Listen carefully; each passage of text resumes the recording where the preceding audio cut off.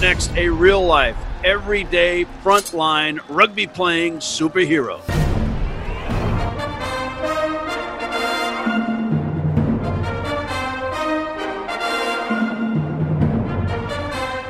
Everybody, welcome to this week's Community Corner, brought to you by the Murphy Kennedy Group. And I have one of the more special people to be featured on this show ever, that Mr. James Kennedy, the co-owner of Rugby United New York, said is a real-life superhero. Mr. Dartrey Belk, a.k.a. Trey Belk. Is that correct, sir? That is correct, sir. Good evening. All right, good evening to you. And you know, we don't have nearly enough time to go over your life story, but I'm going to try to get this briefly for the folks at home. You are basically a large man that got himself into rugby, but more importantly, and we'll go through the path of how you started rugby, but right now, your email says you are a detective in the Queens Special Victims Squad, but that has just recently changed to, if I've got this right, the Patrol Borough Brooklyn North. Is that correct? That is correct. So what got you hooked on the criminal justice / police officer detective path? It all started with my father, actually. My father was a well-known police officer of the New York State Police Department working in Queens, in the 103rd Precinct. And he was my big father figure. So it was like I wanted to be doing the same thing he did, but my main focus was to possibly become a judge, you know, and always been a person of bridging the gap between the community and the department. And I've been like that since a kid. All started when I was doing Boy Scouts, doing volunteer work, understanding about relationship building. Then got older, started networking, and started to learn about criminal justice on different policies and different reforms that are being out there, legislation. And I was like, ooh, I think I could do this. So I talked to my father about it. He said, you know, give it a shot. You're 13 years on the force? Yes, correct. Before we continue on that, let's get to the rugby parallel. So you started playing rugby, how and why? I started playing rugby at the University of Hartford in 2006. That was my friend Jamal and my friend Thomas, we call him Moose. They was currently on the rugby team. They talked me into playing. Were you playing another sport? Yes, I was. I was playing Division I basketball for the University of Hartford. I came there on a scholarship. You see their eyes going wide and say, second row, bang, bang, bang. Right? Shockingly enough, I was actually smaller than this. I was 190 pounds when I joined the team. So currently I'm at the weight of 270. That enables you to pull off that color. That's fuchsia. Is that fuchsia? It is. Yes, it is. Is that the uniform that you wear these days, or? No, I wear either suit and tie to be around the elected officials or the people in the community. And the only time I wear my uniform is when I go out if my boss has a duty or so like that. I was doing some research on you, and it said you were busted for doing good. That was with the Cherry's Kids? Yes, Cherry Kids Incorporated. Tell us about Cherry's Kids. Yes, Cherry Kids Incorporated is an organization where they help mothers, single mothers, or parents that are in need, where they work these night shifts or they work the day shifts and don't have anybody to take care of their children. And a lot of the kids that come from there are from low-income housing. So I was able to step in. A person introduced me to Miss Cherry a while back in 2016. And when she told me what she does, I actually donated basketballs to her.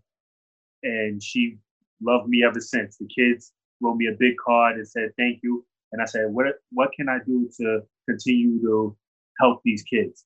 She told me what she needed, and I was right there to help her out. What we did was I got with an organization called Alpha Kappa Alpha Sorority Incorporated, who donated school supplies for Miss Cherry Kids' kids. And she loved every second of it and got a few other people involved and was able to show them that, you know, we care.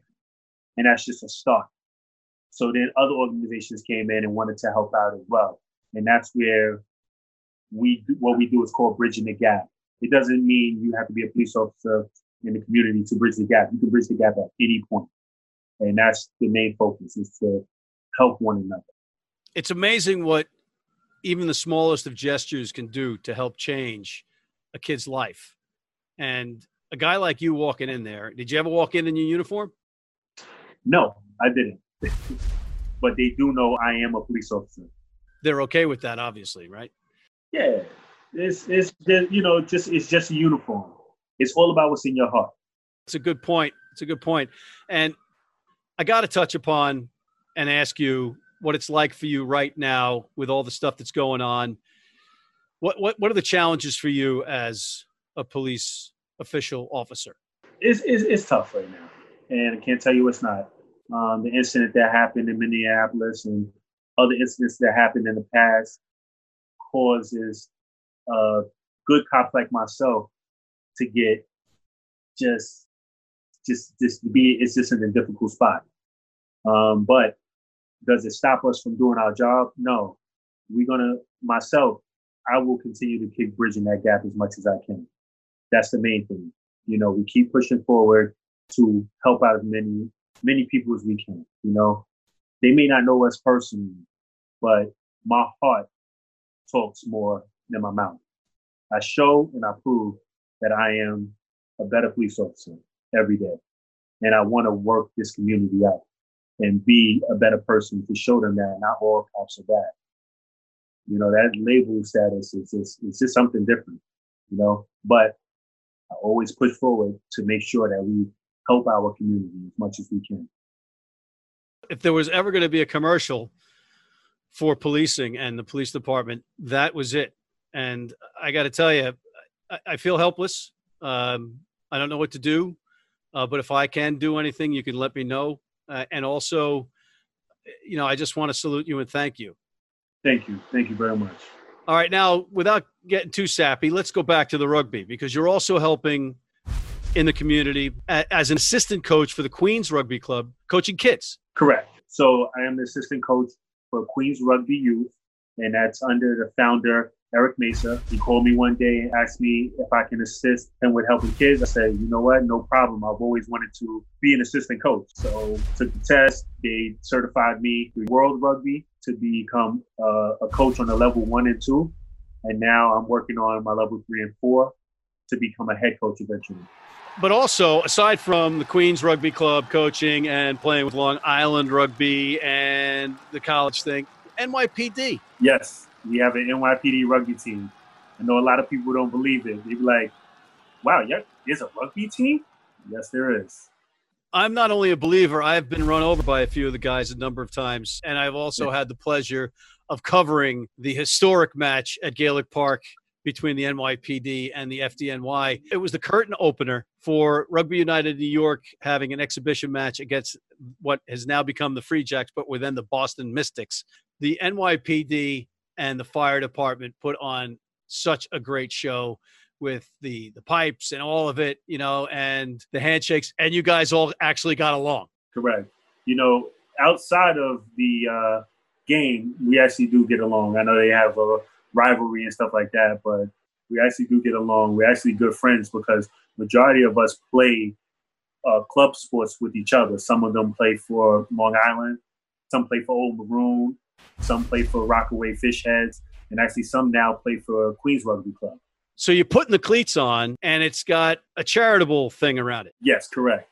So what I'm going to do is I'm getting it designed, and what I want to do is I'm going to donate it and make the proceeds go to Cherry Kids Incorporated as a charitable.